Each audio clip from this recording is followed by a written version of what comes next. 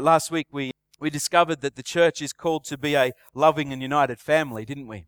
That was the key from last week. It was the title of last week, that Jesus put us here to be a loving and united family of our Heavenly Father. And I thought that was a pretty good point to start us off. We learned things from the book of Ephesians, like these words: honor, gentleness, patience, forbearance, love. What about our best effort? Our best effort in what? In pursuing unity and the willingness of our lives to be prisoners of peace, as Paul talks about in those first 6 verses of Ephesians chapter 4. These characteristics were found in the best prescriptive passage that I said last week. Who remembers? It was Ephesians 4, 1 to 6. But last week time ran away really quickly, and I remember that the material that I was preparing from, Pastor Bill actually had about an hour and 15 minutes or something to share that message that I had to try and do in 40 minutes. So it was I felt a little bit ripped off in a sense because I didn't get to share these 4 things. So I really feel impressed this morning to share these 4 things to help bring a little bit of clarity around what it is to live lives of honor, gentleness, patience, forbearance, pursuing the best, pursuing being prisoners of peace and things like that. These are 4 maxims that will help us. So if you remember your notes last week, you can flick to them really quickly and you can write these down because it's important. The first one, I don't know if I got them here. Yeah, I do. Look, there you go. First one is, if we are to work actively toward unity in our church family, we must respect each other's uniqueness in Christ and the individual callings that we all express. So we look at that. If we're looking at promoting love and unity, then we're all not going to be cookie cutter Christians, are we? God doesn't take a cookie cutter out and go, and that's everybody that belongs to LifeSource Church. It'd be pretty boring if it was like that, yeah? He actually took your cookie cutter and broke it the moment that you were conceived. Right? So there's uniqueness in every one of you, and it actually needs to be celebrated. It needs to be cherished. It needs to be encouraged out of one another. Amen? Yeah, so you need to celebrate these things. Romans 15:7 says, accept one another then, just as Christ accepted you, in order to bring praise to God. Think about that. Where were you when Christ accepted you? Anything like me, it was a deep, dark mire with lots and lots of issues and lots of problems and much hate and anger built up inside my life. The person next to you could be going through those very things now. And Jesus tells us to accept them, to love them, to honor them. The second one is this sense that let's decide to focus only on each other's many positives and not on the few negatives that we all have in our lives. I'll say that again. We all have negatives. Yeah? And we've got to learn and choose to focus on the positives in that person's life and promote that in the church and encourage that and bring the best out of people. But too often what we do is we run around behind people's backs and we and we're highlighting the negative, and we're partnering with the enemy in gossip and slander and tearing down our brother and sister. But we need to focus on the good, positive things in their life. The Apostle Peter says it so well when he says in 1 Peter 4:8, above all, love each other deeply, because love covers a multitude of sin. Love covers a multitude of sin. So if someone hurts you, or if someone's doing something you don't like, and you're running around and talking about them behind their back, you're not covering that person with love. You're surely not covering that person's sin with love. The third point that I didn't get to say last week in concluding in this whole thing of living out a loving and unified church is always defend each other when negative or destructive criticism is leveled by people who are not living by the New Testament's love principles. We all have it. People come to us and share things. People talk about one another, and that's humanity. But it's not kingdom life, is it? 1 Corinthians 13:4-7 says, love is patient, love is kind. It does not envy, it does not boast, it is not proud, it is not rude, it is not self-seeking, it is not easily angered, it keeps no record of wrongs. Love does not delight in evil, but rejoices with the truth. It always protects, always trusts, always hopes, always perseveres. Does that sound like your life? Are you filled with love today? Or maybe all of a sudden Holy Spirit's just jumped on you and said, this isn't who you are. You're doing these things and you're not living to the standard that I've died for, in the words of Jesus. So you think about that and you go, wow, conviction hits your heart. I just thank God that we're able to keep a short account, and later on today in communion, maybe you need to say sorry to God and ask for forgiveness. Maybe you've been doing these things and you think, wow, right now I want to promote unity and love. I don't want to promote hate and anger and gossip and all those things. And in communion, you'll have the opportunity, I pray, to just say, God, make me right. Give me a clean heart, a pure heart. The fourth one and the last one that we didn't get to touch last week was this whole sense of diligently practice Matthew 18:5, which says, if your brother or sister's sins, go and point out their fault just between the two of you. If they listen, you have won them over. Amen? It's a good thing. It's a good way to practice life. Jesus orders us to go to our brother or sister if an offense has taken place and talk only to them and no one else. Wow, that's a tough challenge, isn't it? Talking only to the person that's hurt you and to no one else. Sometimes someone's hurt me and I've gone to my wife and spoken to her, and although I can justify that, although I think that's an okay thing to do because you need someone in your life to be able to bounce things off, sometimes it's been not because I've wanted to better myself in those things. It's because I just wanted to slander that person who's hurt me. And we've got to be very careful how we do that. And I'm not saying that you can't do that. What I'm saying is you need to check your motives. And you need to put love as the highest order, amen? Because what are we doing? We're putting every best effort, everything that we can put in, we're putting towards fighting for the unity of the brethren. Okay? Every best effort is to push into the things that God wants us to do, which is to be unified and loving body of Christ. That was last week. This week, we got a new thing to look at.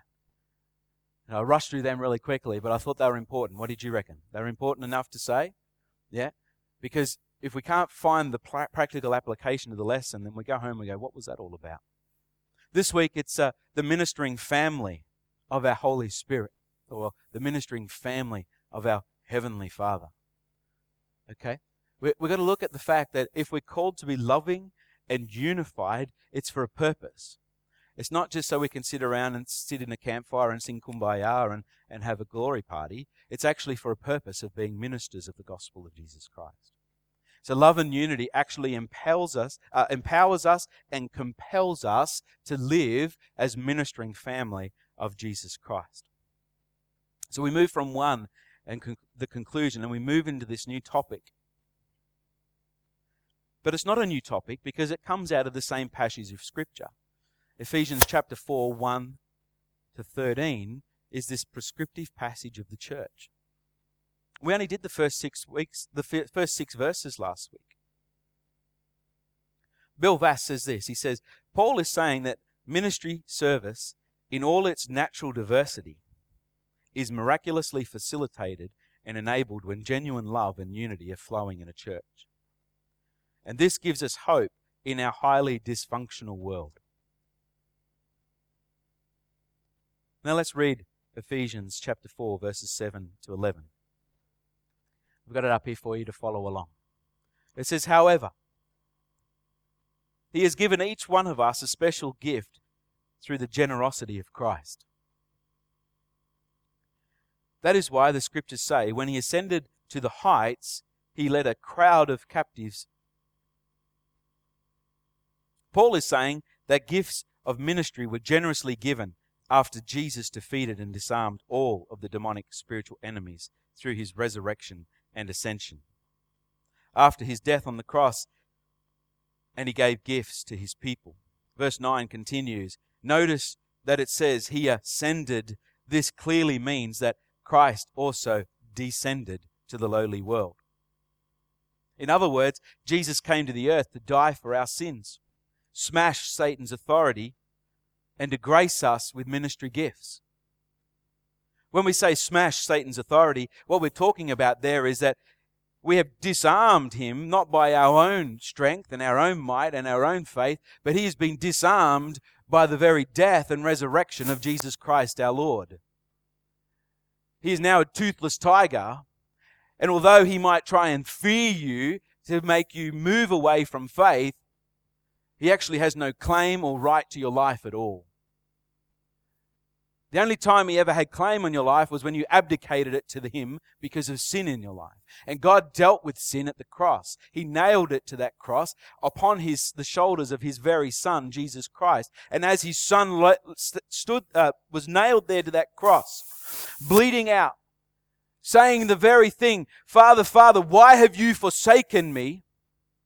It was in that very moment Jesus declared, "It is finished."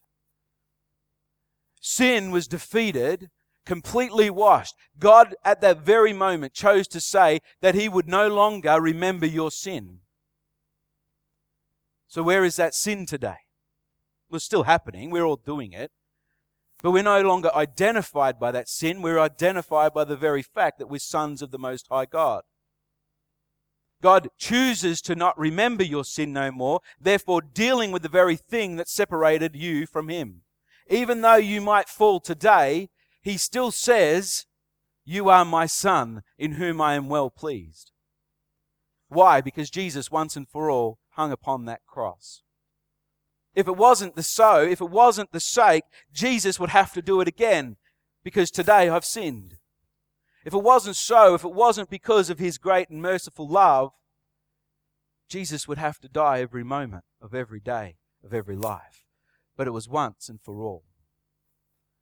It was perfect. It was pure. It was God's ultimate plan. It wasn't plan B, it was plan A from the very beginning. Choosing to no longer remember your sin, to no longer let sin become a problem and an issue between you and him anymore. And the moment you believe that, the moment you come into faith, is the moment that the claim of the enemy upon your life to take you into a death and a destructive hell is gone, because you come into the living and loving Father's care and hands. And that's why we sing, "He's a good, good Father," because he's dealt. He's given sin one blow. He's given the enemy a mighty blow.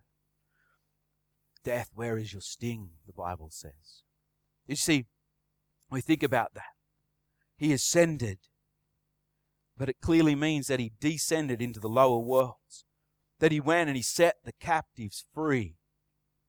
Those who in previous times had put their faith in Christ, he gave the right to come out of that place and to have eternal life. You think that despair and hell and all of those things might be meant for you because you've sinned. But in one moment, in one decision, in one faith declaration, that Jesus Christ is your Lord and Savior, that upon that cross he died, you have the right to be called the sons of God, chosen by him. So you see, Paul is talking here. Satan has no authority. Therefore, your anxieties need to be given over to Christ. Verse 10 continues. And the same one who descended is the one who ascended higher than all the heavens, so that he might fill the entire universe with himself. What a picture of the resurrected Christ, who now has absolute authority and power as the reigning sovereign of the universe. So you might cry out to Jesus as your Lord. You might see the desperation of your soul, that being cut off from God because of sin, that you need to cry out to a Savior to set you free. But have you ever seen that he is the sovereign Lord of the universe, and therefore becomes the sovereign Lord of your life? Jesus is the head of the church, and therefore he is sovereign over all things. And he causes us to live in love and unity. But then he continues, he gives gifts to men. It says in verse 11, "Now these are the gifts Christ gave to the church: apostles, prophets, evangelists, pastors, and teachers." These gifts are gifts of people with a particular ministry focus. And now our victorious, demon-crushing master of the universe calls and gifts us to be personally involved in his mission. This occurs as we declare his hope-inspiring victory through the cross to our world, by showing his unfailing love to all people, and by demonstrating his limitless power, because he really is alive. But you see, these 5 gifts to the church, these gifts of people, excuse me a moment, I'm a bit dry. These 5 gifts of people, they're for a purpose. And that purpose is the very next verse. That purpose right here says to prepare God's people for the works of service, so the body of Christ may be built up. This all-conquering, all-powerful, sovereign God, who gave death its final blow and sin no more power, and the enemy he stripped him of all authority, has now given gifts to the church for the purpose of equipping the body of Christ. Think about that. We can't sit back and think, well, God's given these 5 gifts to the church, let them do it all. Because then we're actually not living in faith, and we're not living in obedience to what God is saying here through the Apostle Paul. One must sit back and actually say, this is for the purpose so that I can find my purpose in the church, so that I can find my equipping in the church, so that I can find my gifts, so that I can continue to build to the unity of the church and to the call of the kingdom of God in and through each and every local church. The total orientation of people who have been graced with these gifts is to equip and empower others to serve, so that his ever-growing church will have what it needs to be fruitful and function effectively. So there's some important points to consider. There are some important points to consider. Stumbling my words today. Firstly, we have all been given a gift by Jesus to minister. All of us. You might not fit into the category of apostle, prophet, pastor, teacher, evangelist. You might not fit into those categories, but some of you might. But you still got a gift from God. Not just the 5 listed, as these 5 are to assist you in developing your gifts to minister and to be the church. A pastor can't be a church. No. A pastor shepherds a church, cares for, tends, teaches, feeds, brings healing to the flock. But the church is the people, together, working for the glory of God. Peter, like Paul, says that Jesus' church, though united in love and purpose, is so exciting in its diversity, and no one is to be excluded from being involved in ministry. 1 Peter 4:10 says, as each has received a gift, use it to serve one another as good stewards of God's varied grace. Now later on in the year, we'll do a study on the gifts and have a look at them a little bit more. But today I want you to know that this is talking about a motivational gift. What motivates you, what drives you, how God has made you.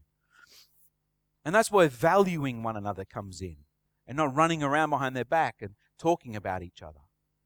Because one gift might be strong in one area, and you might not see your life like that. So you compare, and you bring about challenge and change. Romans 12:6 says this. Oh, have I got it up there? I'm lost. There we go. Having gifts that differ according to the grace given to us, let us use them. Romans 12:6. Having gifts that differ, help us to use them in accordance to the grace given to us. Having gifts that differ, we're not all meant to look alike, because each of us are called to serve a purpose. That means every single person who is part of a local church community is to be involved in Jesus' continuing ministry and hope-generating mission in this world. I really like how Bill Vass has said it year after year after year as I've gone to conference. Every person in our church is called to continue the purpose and mission of Jesus Christ. But you see, Christianity throughout the ages have seen that Jesus fulfilled his purpose the moment he stretched out his hands. The moment that he died upon the cross and paid the very price that would set us free from our sin. Jesus' purpose wasn't complete then. His human purpose was complete then. Or else he would not rise again from the dead. If Jesus had risen from the dead and therefore presented a call, go and make disciples to the church, equipping them, empowering them, gracing them to go and be his body, his hands, his feet, his mouthpiece to the world, then it shows us that he is a call to each Christian and each member to become a part of his continued purpose. See, that's a very open picture, isn't it? Or else we might as well, I've said this years ago, we might as well bring people to the Lord, bring them to faith, and baptize them 3 times and bring them up twice. Make it so much easier sometimes. But where would the life of the church be? Where would the gifts of the church be? Where would the expression of Christ be to the world? It wouldn't be there. See, God's plan is so much greater and so much higher than what we as humans can ever think. And it involves each and every one of us. His plan is so much greater than ours. I praise God for that. Because in his infinite wisdom, you and I wouldn't know each other. We wouldn't be called to cleave together, to work together, to encourage each other, and to go beyond ourselves and to share Christ into this world. Every single person who is a part of a local church community is to be involved in Jesus' continuing ministry, bringing hope to the world. Secondly, we all have at least one of the following gifts.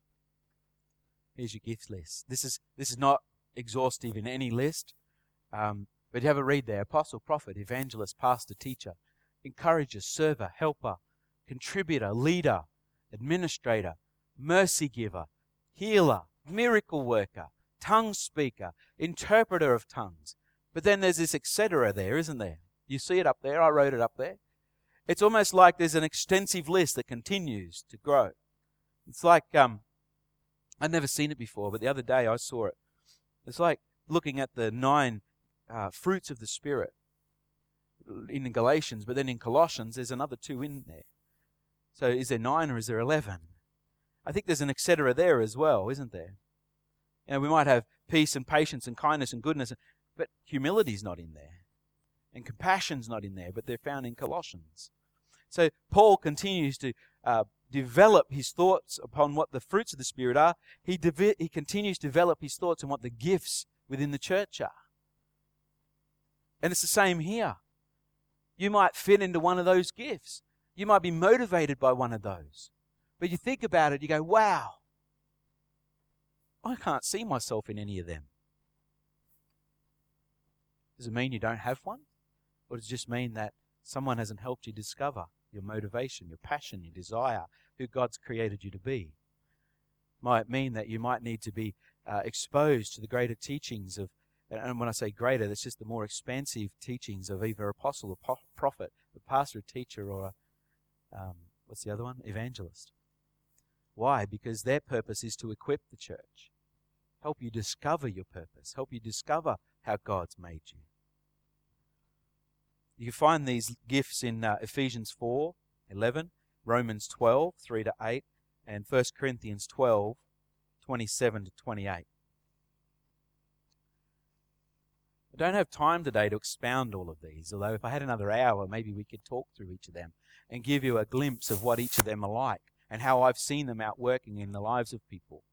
But we don't have that time, do we? But you've got time. You've got time to sit with God and say, God, what is an encourager? Show me who the encouragers are in the Bible. What is it to be a healer or a mercy giver, a person of compassion and love?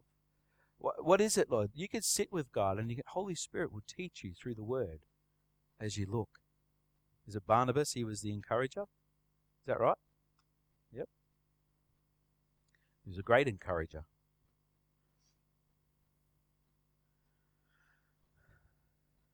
If this is the C, or the third part of this point section here, we all need to discover, develop, and deploy our God-given gifts. So if there's a list of gifts, and we haven't quite yet discovered what they are, I'm saying that we need to discover what they are. Because no greater joy can be found than someone who not only knows their God, not only knows they're set free, but knows their purpose that God has made them. There's a third point there, isn't there?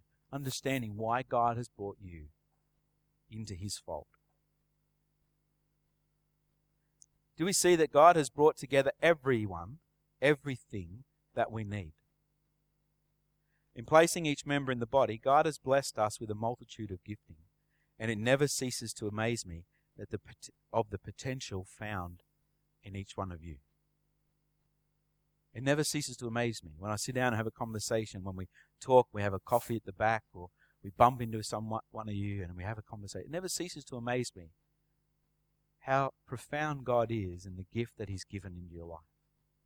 How God is moving and opening doors so that you can find, but not only find, but be a blessing to those around you. I think that's an amazing thing. There is so much potential in this room. Why don't we just stand up for a minute? Let's just stand up. Keep yourselves awake for a moment. I just like telling people to do things. It's fun. You guys listen more than the youth used to, so that's great. Just have a look around. Now, if you're single, don't look for the wrong potential here, all right? This is not a hookup session, okay? This is looking at the potential of what God sees. What do you see? I see a people full of hope. What do you see? I see individual gifts. I see people with 2 and 3 different gifts. I see people who have not yet discovered their gift, who needs a brother or a sister in Christ to come around them and encourage them. Who's an encourager? Be brave and raise your hand. We've got one there. Who else is an encourager? Yep. Come on, put your hands up high.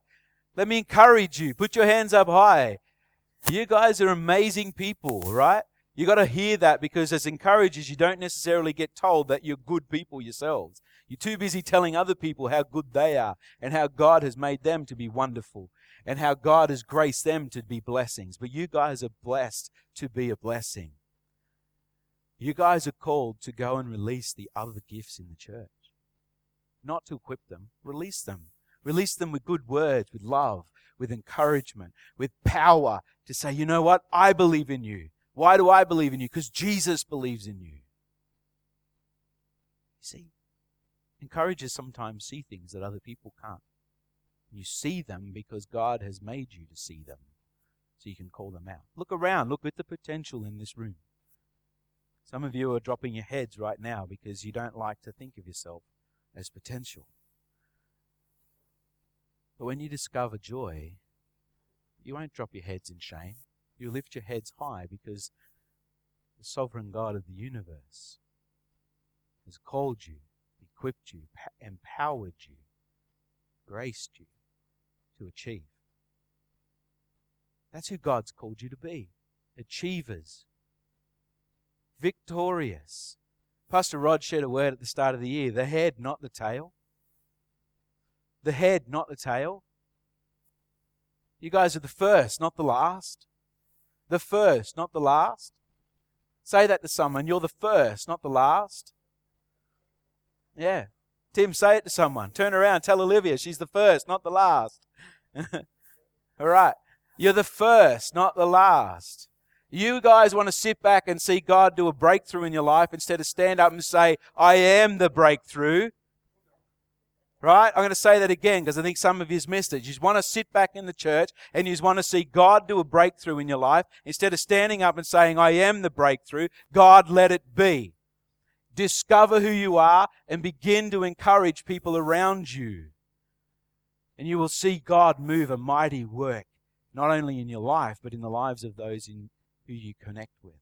That is love at work. Amen. Thirdly, you need to discover and develop and deploy. Not just discover to make you fat, but deploy them so that other people can discover theirs. Take a seat.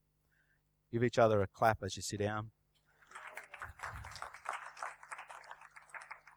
I heard a couple of questions for you. I think they're there. Are you convinced God has planted you in this church to serve a purpose? Are you convinced God planted you here to serve a purpose? And are you convinced there is a gift in you that is yet to be discovered?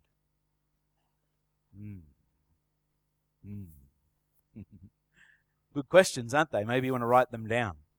And you need to talk to God about those. I want the passion in the church to be like the passion of the Acts 2 church that we looked at last week.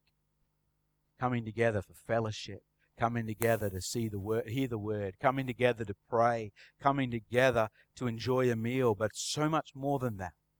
Coming together to bring people into the kingdom of God. So much more than that. Being God here and now as you are the body of Christ and allowing His headship to work through your life. You know, what a great picture Jesus gives us. My concluding points are this. Firstly, have a go. There's no fear in failure. Really, there's not. There's no power that failure has over your life that can actually cause you to be detrimental unless you choose it to be detrimental to your life. Who's failed before? I'll be honest. I'll put my hands up. I've failed heaps. But do you hear that you failed, or do you hear that you had a go? It's better to have a go than to fail, and it's better to have a go and fail than to not have a go and live with regret. Yeah. See, to have a go means that you're living in faith. It means that you're believing what God's saying about you and about who you're meant to be to a world around you. It means you're believing and you're aligning yourself to the purpose of the cross because God had a go and succeeded. And the more times we have a go, the closer we're going to be to succeeding. Because we are the head and not the tail, and we've been called to achieve and to succeed and not to fail. So you might get up and you might have a go. And you might fall over. But we live in a body, do we not? And where one might fail, two or three might come around them and pick them back up again. You might fall into a ditch. I think is it a proverb about that? Might even be another writing of Solomon's. Have a go. James 2:17 says this. Faith without corresponding action is dead. If you're not having a go, then you've got to ask yourself if you're awake, if you're alive. If you're having a go and you're failing, then you're doing better than someone who's not having a go. But if you have a go and you actually achieve something, how much glory does God get in that? See a need and fill it. That's why you see it. Do I have to say that again? See a need and fill it. Because that's why you've seen it. There's no need to run around and say no one else saw that need. You saw it because God wants you to fill it. Make sense?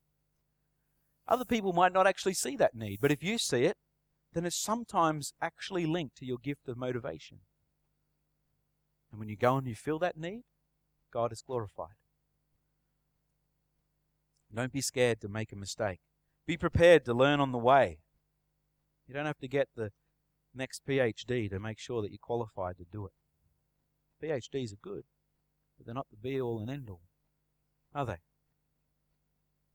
Secondly, examine your feelings about the ministry gift that you are experimenting with.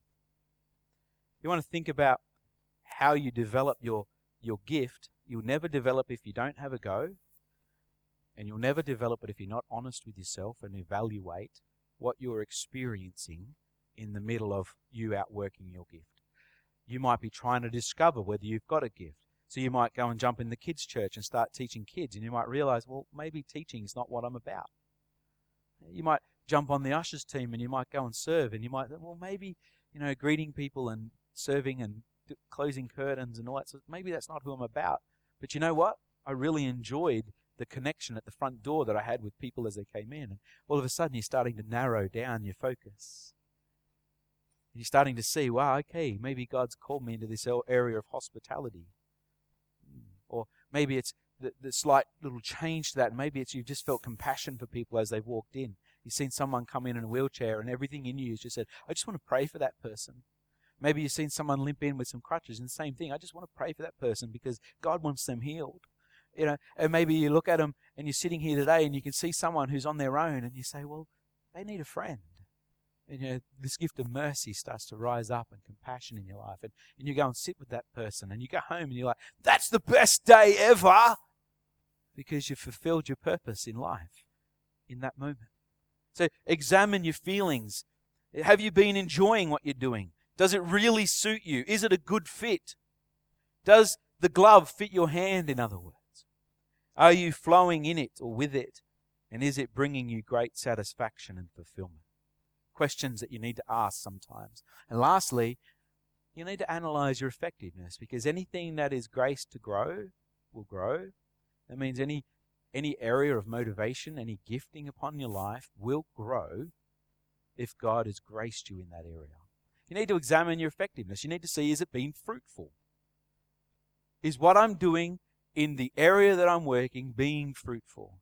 If you're going to outreach, and you're going to Gulgowie or you're going to somewhere else, and you're doing that faithfully, and hear me in this, we need team members who are faithful, but you're not sharing the gospel with young kids or with teenagers or with adults, or you're not going into the streets, then your area is not quite evangelism, or you need to be equipped. Hear how it is? Your area might not be the evangelist, but you could still be equipped to share love. Maybe you're going out and you're running with the youth kids and you're doing all sorts of things, and you're like filling the needs that are happening there, and you're in the canteen, for example, and you just love cooking for the kids and you love making food for them, and you're fulfilled every time you go home. We need one of those, by the way, right? Sorry guys, I'm just talking for you. Think about that. Wow, how awesome is that? Then you're growing in your effectiveness, and people are being blessed because of it. But if you're in a youth group and that's what you want to do, but you seem to be stuck doing something completely opposite to who you are, you need to go and talk to your youth leader and say, I don't think this is who I am. I'm being really effective. People aren't being blessed by what I'm doing. It's an honest conversation with yourself and with those who are leading you. Is this effectiveness? Is it being fruitful for the kingdom? We don't measure all fruit by souls, but we have to measure the overall fruit of the expression and outreach of the church by souls, by lives changed. The overall effectiveness of the church doing its work should be about Jesus adding to their number daily. We said that last week, remember? The overall effectiveness, if I'm doing what I'm doing, if I'm doing my bit, and I'm standing in the chain or in the wall, and I'm doing the very things that make me effective, and I'm evaluating them, and I'm being who God's called me to be, then the overall expression as the church is that lives should be changed. People's lives should be transformed into the likeness of Christ. Does that make sense? That's where we're going to finish there. The question is, are you producing good fruit that reveal ministry gift that you have? You remember these passages of Scripture. 1 Thessalonians 5:24. He who calls you is faithful. He will surely do it.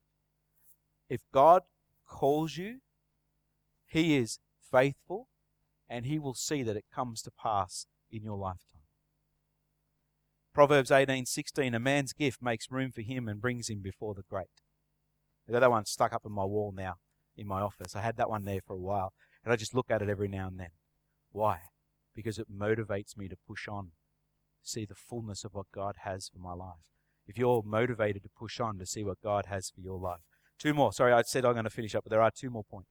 Remember, it takes time. You will not be the most effective minister as the first time you try. Now, I use that minister term overall broadly, talking about ministering in the body, outside of the body, however God's graced you and called you to be. You will not be the best the first time you try. All right? You can go with all the hope in the world and all the faith in the world to see that you're going to succeed in all the things that you do. Sometimes you'll go home a little bit disappointed because God's teaching you some things. Just don't rush into judgment and don't give up prematurely. Lastly, I've lost it. There we go. Receive confirmation from your leaders. That's why we're here. Apostles, prophets, pastors, teachers, evangelists, to equip the body for the works of ministry. Receive the confirmation from your leaders. If you're not sure, go and book a time to come in and see one of us, or say, hey, guess what? I've cooked dinner this week. Why don't you come around and have dinner? Or take us out for a coffee. Whatever. Come in here. I'll make you a coffee. Like the machine's on a couple of days a week or whatever. Sit down. Tell us what you're thinking, what's in your heart, what's going through, and let us speak into your life and validate the call of God in your life. That's partnering together in the things of the gospel, is it not? As you step out and trust God in these things, rest assured that God will step in with grace and power and work powerfully in and through you as members of His ministering family.